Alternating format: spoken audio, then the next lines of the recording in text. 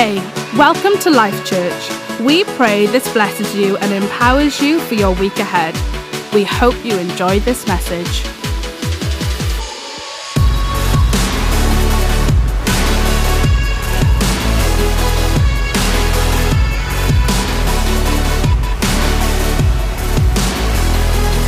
You could be seated in this moment.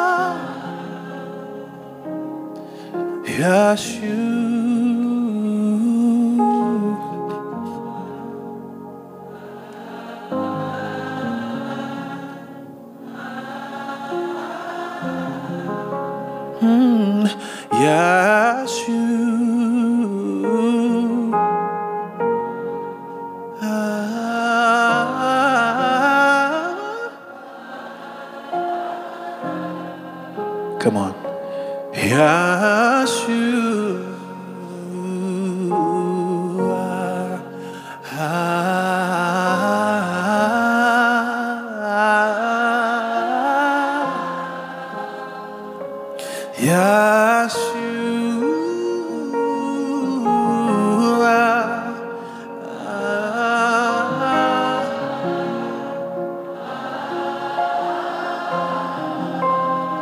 Your name is Jesus.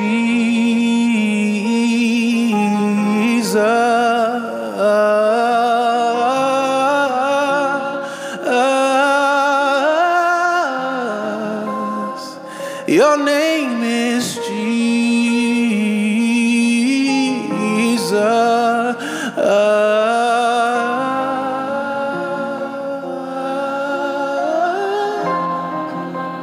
I'm trying to move on here, but I just sense such an encounter with the Holy Spirit right now. And now it's not just a normal Sunday morning encounter. Some of you came with such a deep hunger. You know, hunger levels aren't all the same. You ever go to dinner with some people are hungrier than others. You may find that I'm one of them. Today, I think there are some people who showed up to the table with an appetite. You didn't show up with an appetite for my good ideas. As a matter of fact, you didn't even put a name on it. You just like, God, I just need you. There's something in my soul, and specifically, even prophetically, I hear that you have been going through such a tumultuous time in your life, and you have run through all of the things you can do. And when you come to the end of options, this is the most beautiful place you can find. Because the one thing that keeps us out of the throne room are great ideas. As long as you think you've got one more move, you don't need to talk to God. As long as you can still see a path for success, there's no need to stop. But a gift for you is that God even allowed your enemy to get in your way.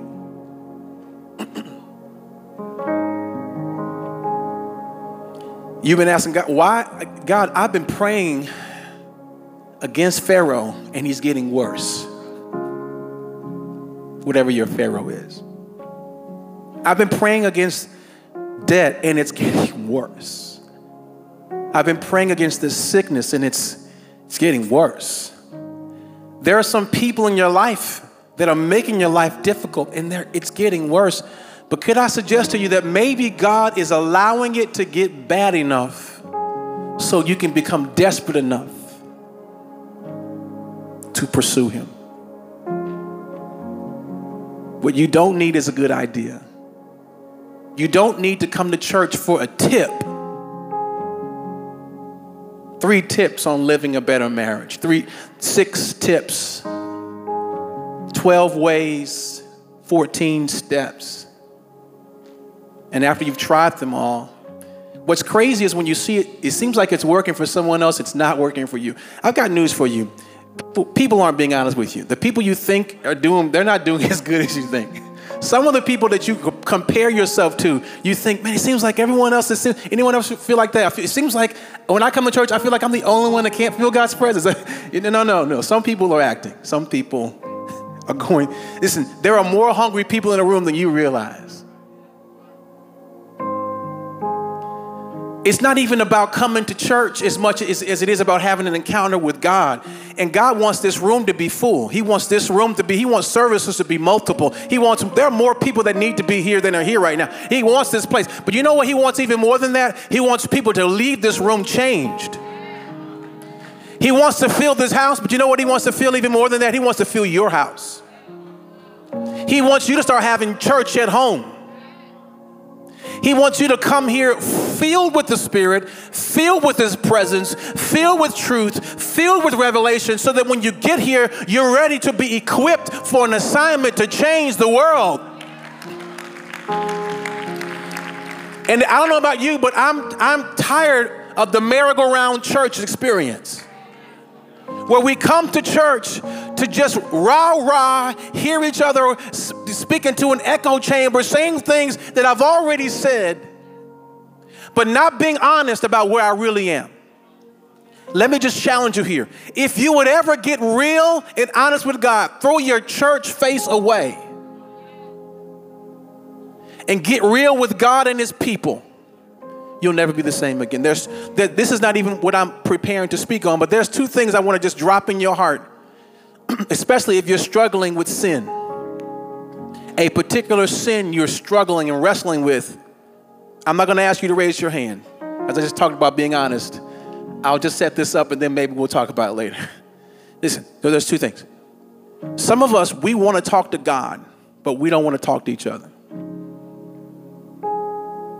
You want God to heal you, wash you, cleanse you, make you brand new. And here's what the word says.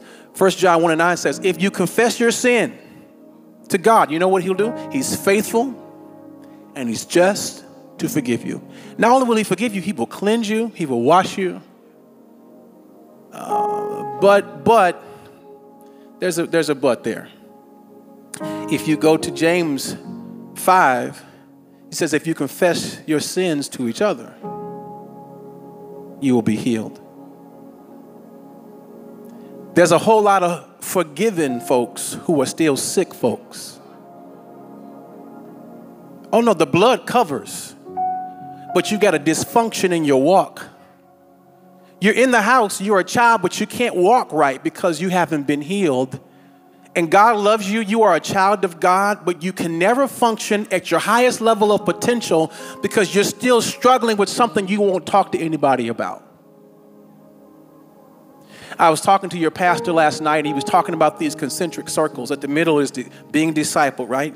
Then outside is becoming a community. And then outside of the community, it is impacting the world in your community. I would say the world. I won't even stop short. It's impacting Bradford and Leeds and Manchester, right? It's a ripple effect. But in the middle of it, true discipleship is marked by fellowship with God and fellowship with His people. If you are a creative individual, maybe a worship leader, maybe you write music and all those type of things. I'm talking to everyone, but I want to speak to some of the folks who do what I do. You are not going to be released into your ministry until you're honest about your heart. If you are a pastor or a leader, God's called you even to plant a church, it will not work if you're not honest, because the enemy loves secrets. He loves to hide in your future. I'm in the right church. You guys with me? Y'all quiet up in Bradford. I come from a Pentecostal church, so you talk to me. Say something to me. I want to know if you guys are okay with this. Is this okay? This is not what I prepared. I'm going to get to this in a moment. I want to share something on intimacy, but your purpose will be activated at the level of your surrender. And your surrender can't just be private.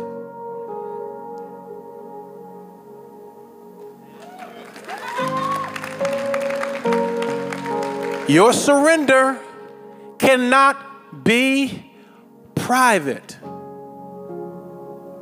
Jesus says, if you deny me before men, I'll deny you. Because what he's saying is, it's not okay for you to come in the night. You have to make your confession public.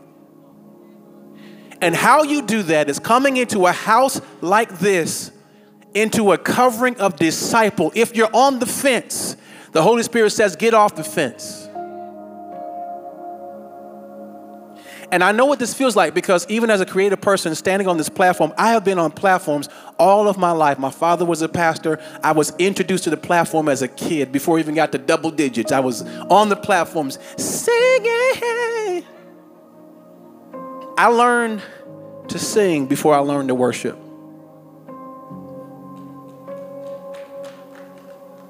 I learned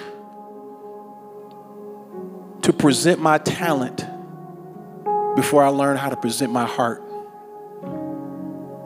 And I learned how to perform before I learned how to be honest.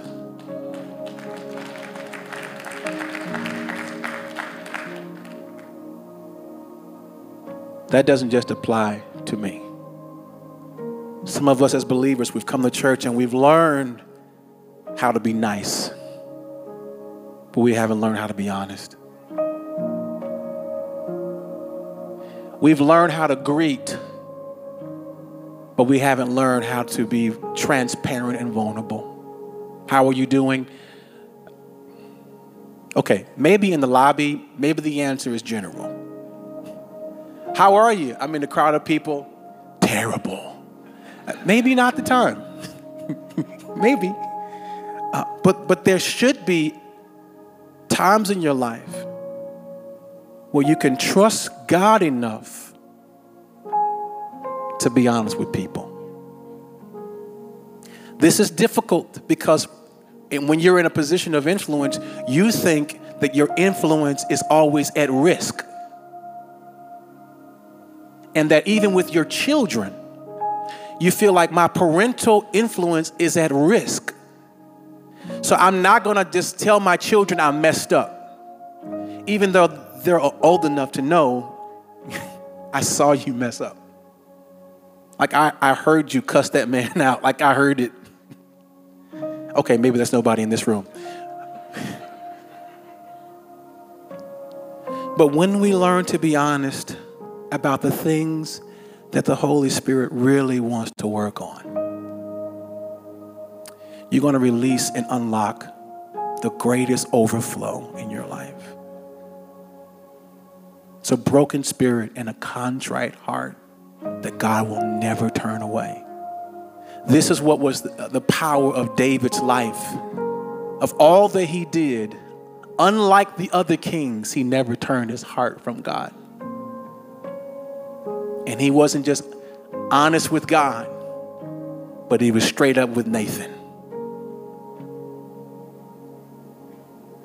And God will honor you for your honesty. I want to walk through, over the next few minutes, I want to sow into you a seed of intimacy. As a title, this is the model of intimacy. In the book of Exodus, and chapter 32, there is this crisis. The children of Israel are waiting for Moses, who went up to Mount Sinai to meet with God. And while they're on the mountain, the children of Israel, they get Aaron to make them an idol of gold, a golden calf of gold, right? And so he makes this idol for them, and they're worshiping. And while they're doing this, God tells Moses, hey, Moses, your people that you brought out of Egypt, they've gone astray. You need to quickly get down there, which is, I find it interesting because at that moment, it's just like me and my wife. You know, when the kids get to acting crazy, they become my kids. in their mind now. Any other time, this is my son. No, that boy, that's your son. God is telling Moses, your people, they've lost it. Moses comes off the mountain, and as they're getting close, they hear a sound, and Moses says, that's not celebration. I mean, that's not a sound of mourning or war. This is a sound of celebration. They're having a party down here. And when he gets down there, he sees what's happening, and it's devastating. He has these 2 tablets that God himself wrote on his law. He throws them to the ground, breaks them out of anger. He rebukes them. I mean, you can read chapter 32, which is not my goal to go through all that. I'm trying to get to a point here. But all this has happened. This is devastating. I wonder right now, when God looks at America, when God looks at England, when God looks at Bradford, I wonder what he's thinking. Because I'm not talking about people who don't know. These are people who he delivered from Egypt. So God's not addressing the world. They are pagans. They are doing exactly what they were doing while you were in Egypt. They're still doing that. But the people I set free, the people I delivered, they grew impatient waiting on me. And instead of waiting for me to do it, they created a way for themselves.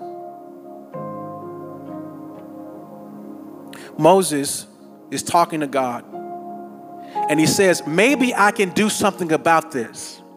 And he talks to God, and he says, and God says to Moses, I'm going to kill everyone. I'm going to keep you, but everyone else is going to die. Moses pleads with God, please spare him. Chapter 33, God is having a conversation with Moses, and this conversation continues.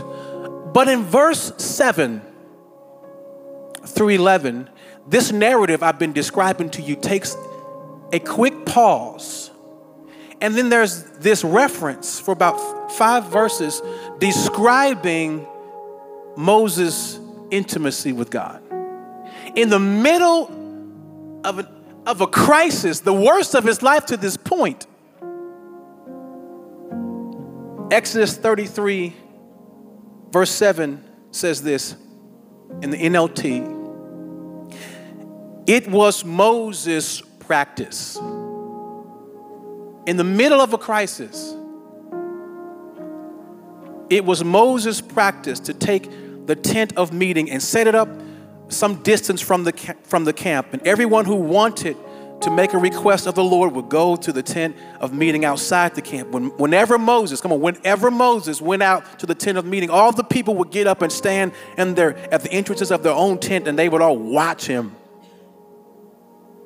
Verse 11 says this: inside the tent of meeting, the Lord would speak to Moses face to face, as one speaks to a friend.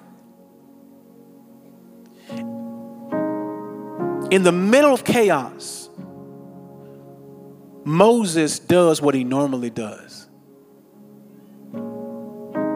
That's heavier than you think. That's way bigger than you think.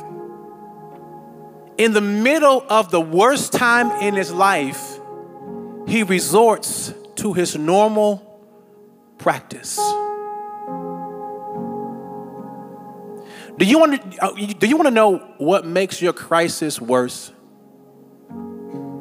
Your practices. In a crisis, if you've got the wrong practice, and here it is, just because you go to church doesn't mean you're going to intuitively do this, because what you don't rise to the occasion, you fall to your practice. You don't level up when the heat is on. You level to your practice.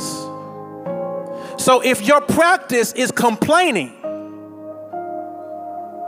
if your practice is losing your temper, whenever something hits you, you lose awareness of reality and you get disoriented. And in disorientation, you will fall to what's natural to you. This is why when Moses got down to the bottom of the mountain, he leveled to his practice of anger. Just a little, it's just hidden in the story. His practice was the presence, but he also had another practice of getting angry and throwing stuff.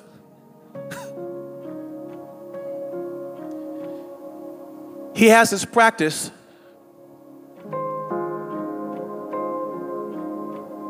Moses practiced. He pitched a tent. And in this passage, it just steps away from the narrative and talks about the way he pitched this tent.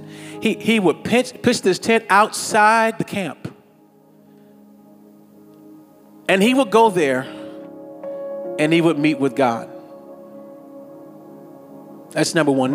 Number two, what happened in the tent is God would speak to him face to face like friends do. This is a picture of not just intimacy, but vulnerability, closeness, honesty. And would you ever think that Moses would get in this tent and be face to face with God, and then God asked him, "How you doing, Moses?" And then Moses say, "I'm good." See, this is the perfect place for you to get real with God. Moses talks to God like a friend. How do you talk to your friend? How you doing? Mad as fire. And that's a nicely put, because some of y'all, the way y'all talk to y'all friends, I can't do that here. Okay? But he talks to him face to face like friends. But it doesn't just talk to God face to face. He models intimacy for the people, because it says that as he's in this place talking to God, that the other people, what they would do whenever he did this, they would watch. As a matter of fact, they would come to the entrances of their tents. They would even say, "Hey, Moses, when you talk to God, would you tell him I got, these kids, tell him about my kids?" And they would submit their prayer requests. Maybe they wrote them down on tablets, and he had all these tablets of stone. That would have been really uncomfortable, difficult, inconvenient. But however they gave him their prayer request, he took that into his tent. And when he went to the tent, you can see more of what happened, because in 2 Corinthians 3, it talks about how he would go into the tent, and when he'd come out, his face would be shining with the glory of God. This is not at church. And see, some of us want the glory here, but the glory here is a result of the glory somewhere else. See, there's no glory here if there's no glory there. And let me tell you why. This is all about you stewarding when you ask for the glory of God, God's question is, if I show you my glory, where are you going to put it? If you want me to show up so you can look good in front of people in a public place, I'm not doing that. I'm not playing those games with you. I'm not into that. I'm into authenticity. I'm into what's real, what's honest. If you want to listen, get healed. Let me hear you. Let's talk straight, and then I'll show up. But I'm not going to do it to make you look good. He modeled it. But here's what's even more amazing. He had a Joshua with him. And it says that Joshua would assist him, the son of Nun, and he would remain behind him in the tent. Do you understand your influence? Your greatest opportunity for influence is not public. It's in a tent. You can move more in the world after you've moved more in the heavenly realm. If you pitch a tent, your influence cannot be stopped.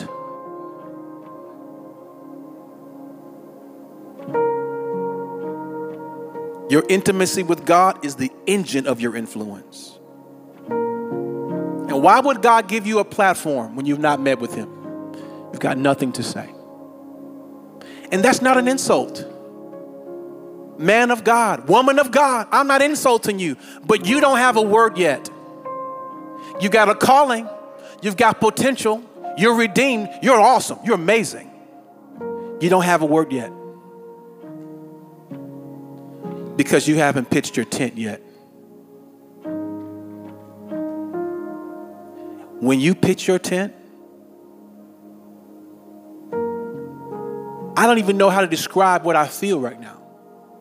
And I'm not talking about once a week. I'm talking about time with God every day. Notice, this is something that is not convenient. He has to go outside, take his tent, and to pitch means to spread. So that means he would go out, he would set this tent up, he put some intentional effort into it. So this does not mean praying in the car on the way somewhere else, doing something else while listening to your favorite song. This does not mean just praying on the go. You know, like, and it's, God, I'm busy, but if you wouldn't mind, follow me. It's like when someone says, hey, pastor, hey, can I talk to you? Yeah, I'm walking to the office. You can talk to me on the way to the office. So what's going on with you? You okay? It's your wife? Oh, you guys aren't getting along? Do you want that counseling meeting? Your wife says, hey, can we talk about the finances? Yeah, talk to me. I'm going to go in here. Could you just tell me what's on your mind? That is not the kind of conversation where you get things done.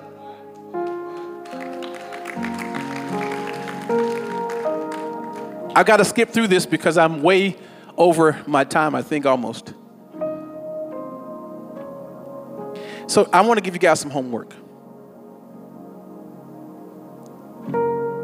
Can you describe your tent? If I were telling your story right now, if I were telling your story, whatever, and if you're going through a major crisis right now, something in your life is really off the rails, and you're not ashamed to raise your hand and let other folks know that they're not the only ones in the room having a tough time right now. Come on, lift a hand. Come on, let's just be honest in here. If there's something in your life that seems like it's gotten a little bit bigger than you expected it to get, there's a challenge. Come on. Okay, listen. Whatever that is, if I were telling the story of this, is there an Exodus 33, 7 through 11 that I can describe about you?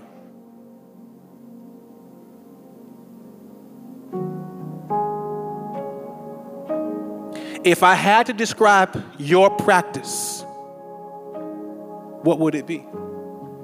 If I were telling your story, what would I say? Here's another question, parents, and future parents.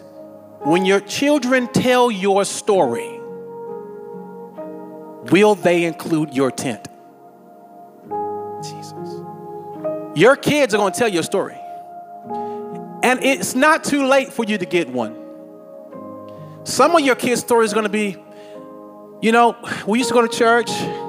When I was little, my dad and my mom, we went to church, and we didn't really talk about God too much. But around 2023, I think what's today's date? October 22nd. Somewhere around October, I remember that week.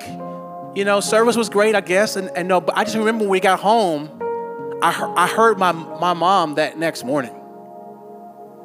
And then I heard her on Tuesday. And it's like, it seemed like I started hearing as a matter of fact, my mom started coming in my room and laying her hand on me while I was asleep. You know what? It was around October of last year, or maybe a few years back, that this guy, you know, this freckle-faced, handsome guy came to our church, and he talked about intimacy. And my dad, he was never the same. I mean, he would pray. I mean, he had a prayer room and a prayer chair and a prayer Bible and a prayer journal. I mean, like, he went all in, and we prayed as a family, and he sought the Lord. And I can remember how we stopped just going to church, and his life changed. He started teaching Bible classes, and he started a small group, and then he would bring people to our home, and he would teach them how to walk with Jesus. And I watched my dad, and I learned to pray. I learned to read the word. I learned to stop complaining and start confessing. I learned from my father. And this is one thing. I want to change the narrative of people talking about praying grandmothers. I love it. But I would love to hear about some praying fathers and some praying granddads that prayed until they changed things, until God...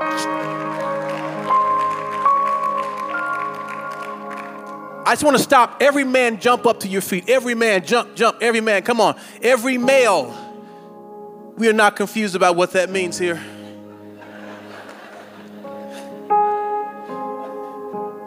I want you to lift your hand right now. I want to pray for every man in here. Women, don't get jealous. I'm not going to pray for you today. But I'm going to pray for these guys that are going to change your lives. Because some of you have been praying for men around you. You've been praying for your husband. You've been praying for your sons.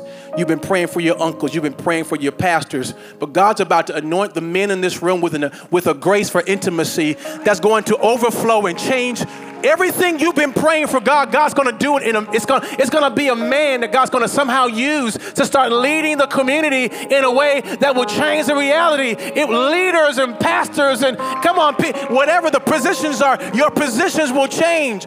In the name of Jesus, I pray for a grace for intimacy over every man to make a decision today to leave this room and seek your face. And no matter what they see, they won't stop. They won't stop praying. They won't stop crying out to you. And I pray that you will put an anointing on them, a grace on them for honesty and authenticity, to model intimacy with God and with each other. To have conversations to say enough is enough. I don't need to struggle in private or in silence. I'm bringing another brother into this challenge. I'm bringing another man. I'm bringing another person to walk with me because I'm tired of the cycle and the merry-go-round. I'm ready for the release. I don't just want potential. I want release. And I pray that in Jesus' name. You can be seated. I've got one more thing I want to say. I want to give you three prayer closet necessities. And this is what I want you to keep. Number one, you need a time. Especially for the leaders. This is for everyone. You need a time. The Lord interrupted my life some years ago and he says, Michael, I love the praying without ceasing. I think it's great. But you don't have times that you keep with me. You want to know how priorities are marked? Your calendar. And if God can't get on it, it's a problem. Choose a time. Number two, a place. This is so important because through the Bible, you see these encounters were at places. And God goes through the trouble to ensure that we get the names of these places. Jesus always chose a place. It wasn't always the same place. In Mark 1:35, it says Jesus would get up early. 1:35, Mark 1, he would get up early and go to a place, an isolated place, and he would pray. Listen, you need a place. This is your homework. Choose a time, choose a place. I want to recommend you do this the first thing you get up. If you don't have lots of time in the morning, choose a time, choose a place. Give it to God. I'm not going to even spoon feed you this and say, give God 2 minutes. It's okay. Just a Christian. You're not perfect. No. You give the TV, you give Netflix more than 2 minutes. There is not a show that's 2 minutes long. There's not even a YouTube video you like to watch that's 2 minutes. Can God get more than 2 minutes? And can he get some time that's not you reading a paragraph that somebody else wrote about God for the day? Could you sit with him and you just seek him for yourself? And even if you don't know what to say, maybe you'll learn what to say if you stay long enough. Choose a place, and last but not least, choose a rhythm. A rhythm is a pace that you keep. During the song we were singing, there's in my ears, there's this thing called a click. Click, click, click, click, click, click. And if ever you see me doing like this, it's because I can't hear the click. And I'm looking for the time because I'm looking for the rhythm. Because when I lock into the rhythm, I can release the song in rhythm. And a song is always better when there's a rhythm. And the more of this that there are, the clearer the rhythm needs to be. Your rhythm needs to be clear enough for your family. Your rhythm needs to be clear enough for your church. It needs to be loud enough for you to hear and reference daily so that you can walk with God. and release in the world what God's called you to release. A time, a place, a rhythm. Would you stand to your feet? I want you guys to choose a time. There's a song I wrote called Walk With You, and I'm going to give this to you as homework. This is homework. So choose your time, your place, your rhythm, right? I want you guys to listen to a song called Walk With You. This song, Walk With You, is a song that God gave me in my time, place, and rhythm. And in that time, I began to journal what the Lord was telling me. I would write, and every day I write a little bit more, write a little bit more. And then I went and I was working on this album, and I wrote a song with some friends, and we opened the journal, and we just spent time with God. Like, what? How can we sing what God's been doing?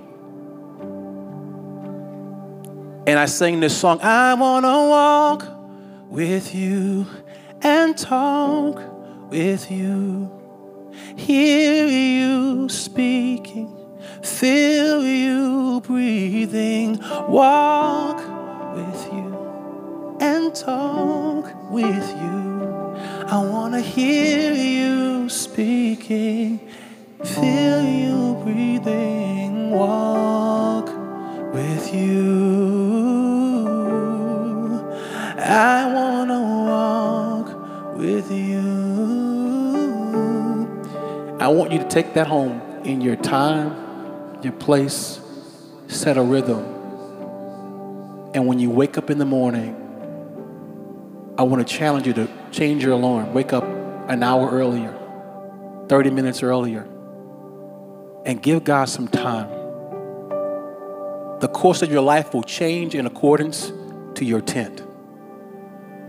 And if you get into a crisis, there's two great times to pitch a tent. Before a crisis and in the middle of one. I want to pray for you. Father, I pray that this would move from a sermon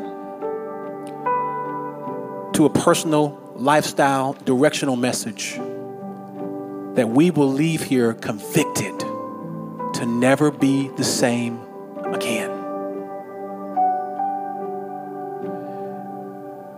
I pray, God, that you would touch men, women, couples, leaders, mothers, fathers, teenagers, not to just pray for breakthrough, but for intimacy and to establish a practice that will change this community.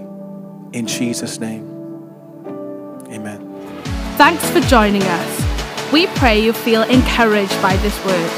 We would love to hear from you, so why not connect with us via the website at lifechurchhome.com or on our socials at Life Church Home. Have a blessed week, and we'll see you soon.